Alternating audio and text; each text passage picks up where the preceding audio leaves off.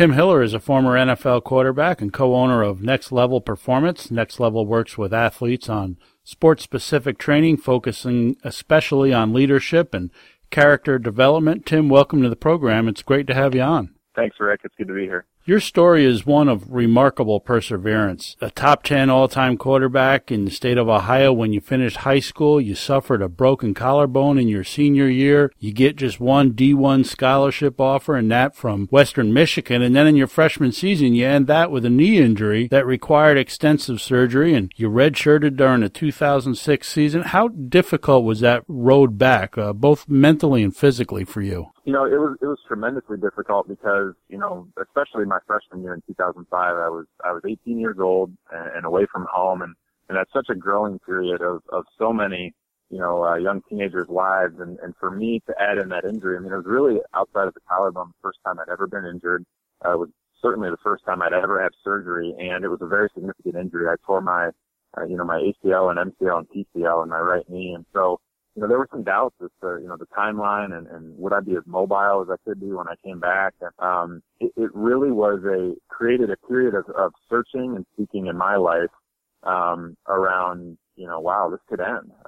You know, I can't take this for granted the way I used to. And so it really forced me to grow up in a hurry. And I think it really shaped, the way I led the team and the way I looked at the opportunity to play football moving forward in future years of my career. When you finally did return in 2007, you again played through pain and needed surgery in the offseason. Then in 2008, you set team records. You led the league in a number of offensive categories, the whole while playing with injuries, and then another torn ACL that led to a third surgery during the offseason. Did you ever feel like just giving up, or perhaps, though, it wasn't God's plan for your life? You know, I think there were moments where you just said, man, again, you know, again, we've been through this multiple times. I think I really felt that in 2008. You know, that was a game. The game I was injured was a special day for our family. We played at the University of Illinois.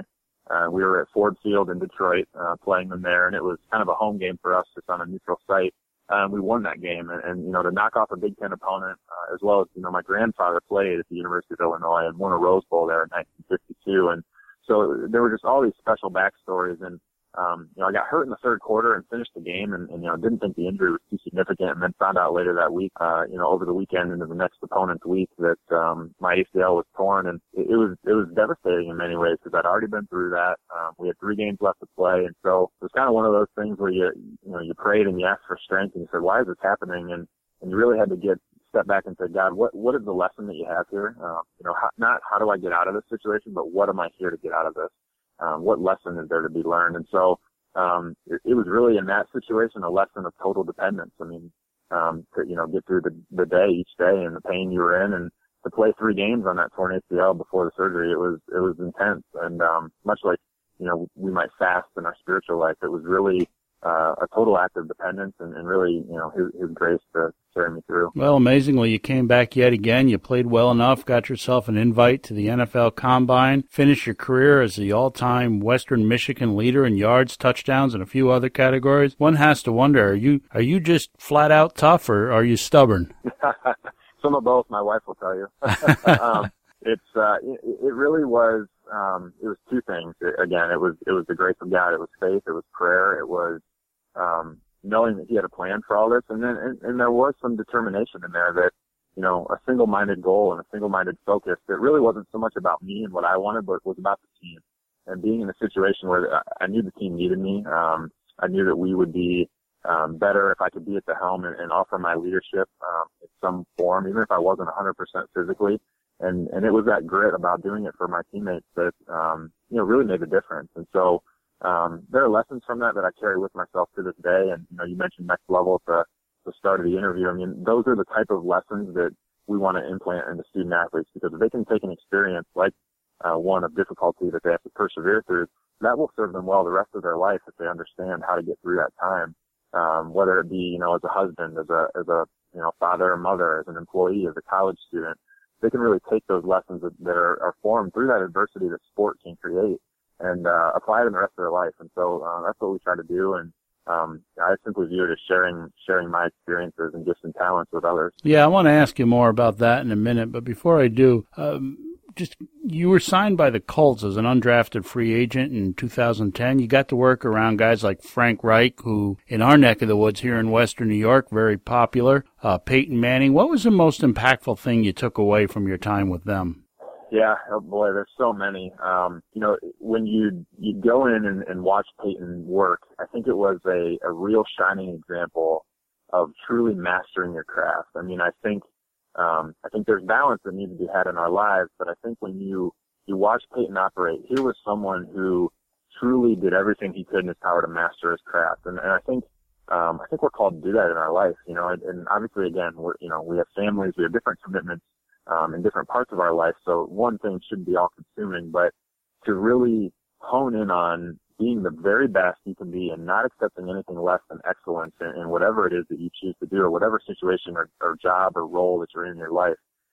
That's what I really saw from him. I mean, he had done this for years and years, and he did it one day at a time. He'd come in and, man, we met at 5 a.m. I became a coffee drinker because of my time with Peyton Manning. We were in there at 5 a.m.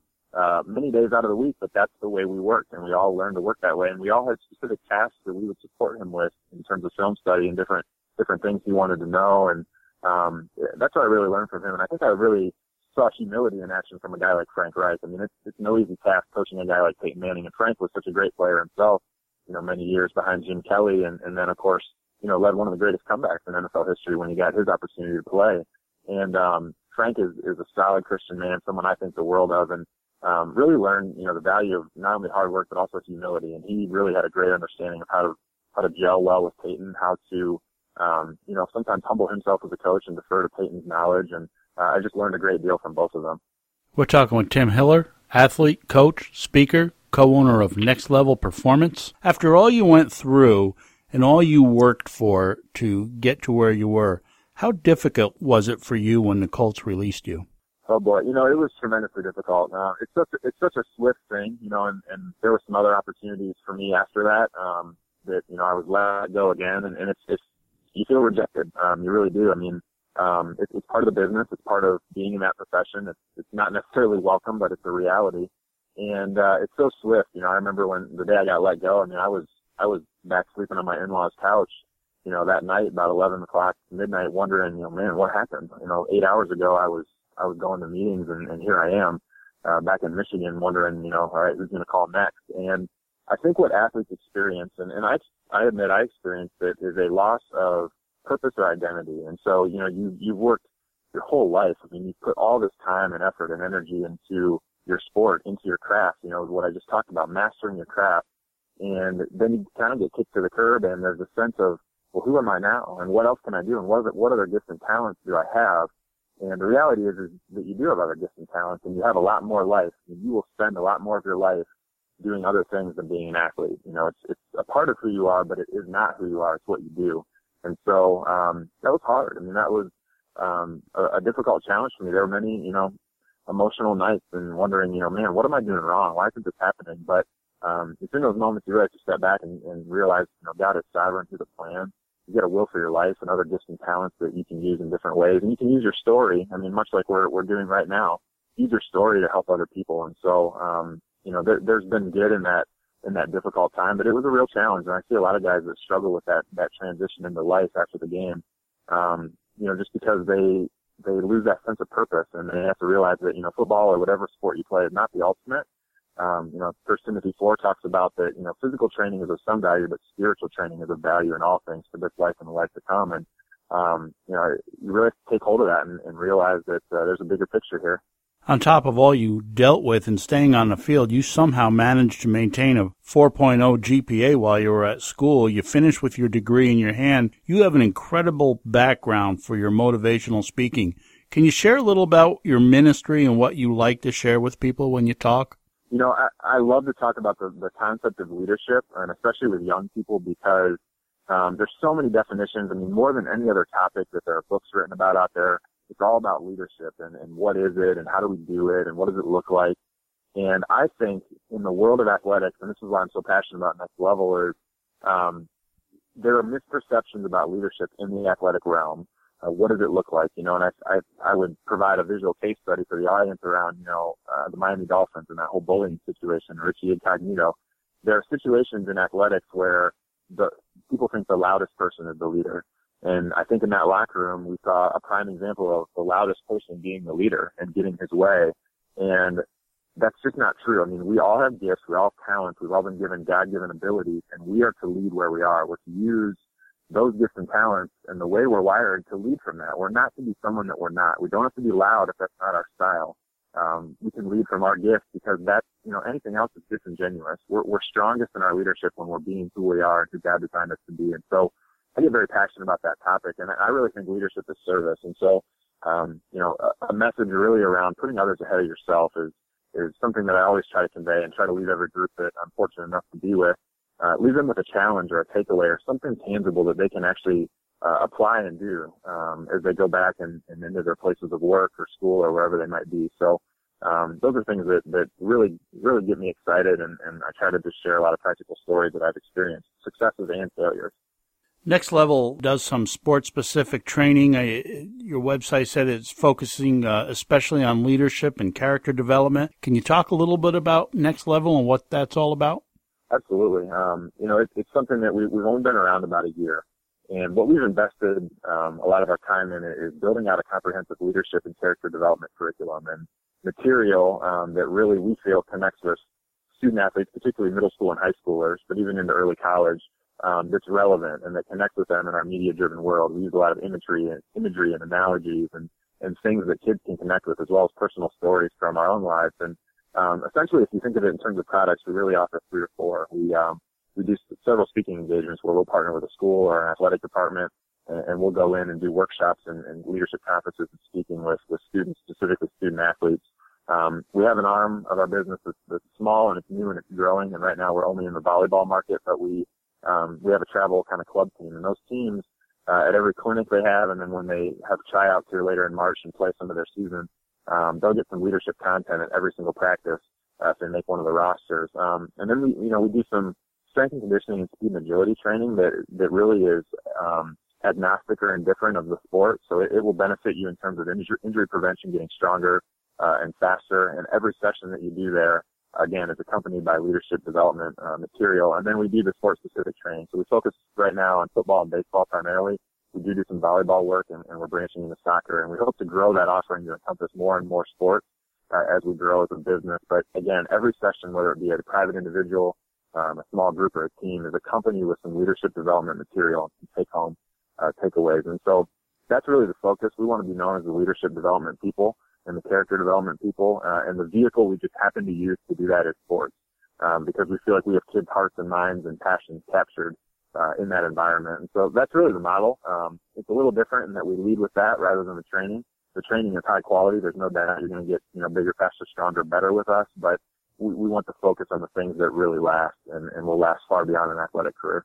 With all you went through, God clearly has been playing a part, leading you down a particular path, setting you up for this career. Can you talk a little bit about when you first came into a relationship with Christ, first became a believer? Yeah, absolutely. I was very blessed to be raised in a faith-centered home and church every Sunday and devotional time around the table and prayer were things that were ingrained in my life through my whole childhood. And I would have told you when I was in high school and I was under my parents' roof that I was a believer, that I was a Christian, but I now know that I actually wasn't, and my faith was really my parents' faith. And so for me, I came to know Jesus Christ as Savior and Lord in 2007 when I was away at school, and it was on the backside of those injuries and those trials and those challenges. And I had been faithful and I was going to church, but it was a lot of really discipline and less relationship. And so in 2007, I really had my doors blown off spiritually at an XCA camp held at Albion College, and I was a counselor at that camp, and I was working it with my then girlfriend, now wife, and was a huddle leader and was leading the football players through drill work and then leading Bible study with them at night, different things. And I really came to see that I was so invested in my sport and football, but it was really more about me, and it was more about the team and more about winning games. And I was able to really understand God's plan for me in that camp, which was to use the platform of athletics, where I had a captive audience, because our society is fascinated with sport, to take that platform and use it to further the gospel and to use it to impact lives. My life verse has become Colossians 3:23, whatever you do, work at it with all your heart as though serving the Lord and not men. And so I really came to that full understanding of that purpose, and also just that awareness of my sin and that I needed Jesus in my life. And so it was then that I gave my life to Christ in 2007, and haven't looked back. And there's been a lot of adventure, and he's used me in different ways, but he's always been faithful. So. Tim Hiller is a former NFL quarterback. He's the co-owner of Next Level Performance. Tim, how can we pray for you? Oh, I appreciate that. I need lots of prayer, and I would pray for the work we're doing against for student athletes through Next Level. We see a culture in athletics that we don't like, and we want to change. And there's lots of good things going on, but we want to highlight those things, and we want to train teenagers and student athletes to use the time that they have as an athlete, because most of them are not going to go on to play in college or professionally. And so the time they have, if we can do that well, from 6th grade all the way through 12th, and maybe if they do get a chance to go on to college and play, if we can use that time and teach them these valuable lessons so that they can take them and apply them to their life beyond the game, we're going to have more successful people in our society who stand for the right thing. And so that's something that we would ask for prayer for. I mean, we just want to follow God's will, and whatever that is for Next Level. But that's our heart and our passion, and we feel like we're really helping kids find their purpose, and trying to do it in a discipleship type model. So we appreciate those prayers and that support. Tim, I want to thank you for joining us. I hope we have a chance to do this again soon, but before I let you go, do you want to give your website, tell folks how they can get a hold of you, or possibly find out more about your ministry, or even have you come out and speak? Absolutely, yes. So I do a lot of personal engagements as well as what we do with Next Level. So you can learn more about my personal work at www.timhiller, that's TIMHILLER.com. And you can also learn more about Next Level Performance at www.NL, that's NL for Next Level, NLathlete.com. We're on social media as well. You can search for Next Level on Facebook, and I'm on there, and would love to connect with anyone and learn more. So please reach out through the site. Would love to meet you, and Rick, I'm just grateful for this opportunity. So thank you for your ministry. Thanks again, Tim. He's Tim Hiller, former NFL quarterback. You can find out more information, timhiller.com. We'll be right back after the break. You're listening to Benson and Those Guys, brought to you by the good people at Town & Country Pest Solutions.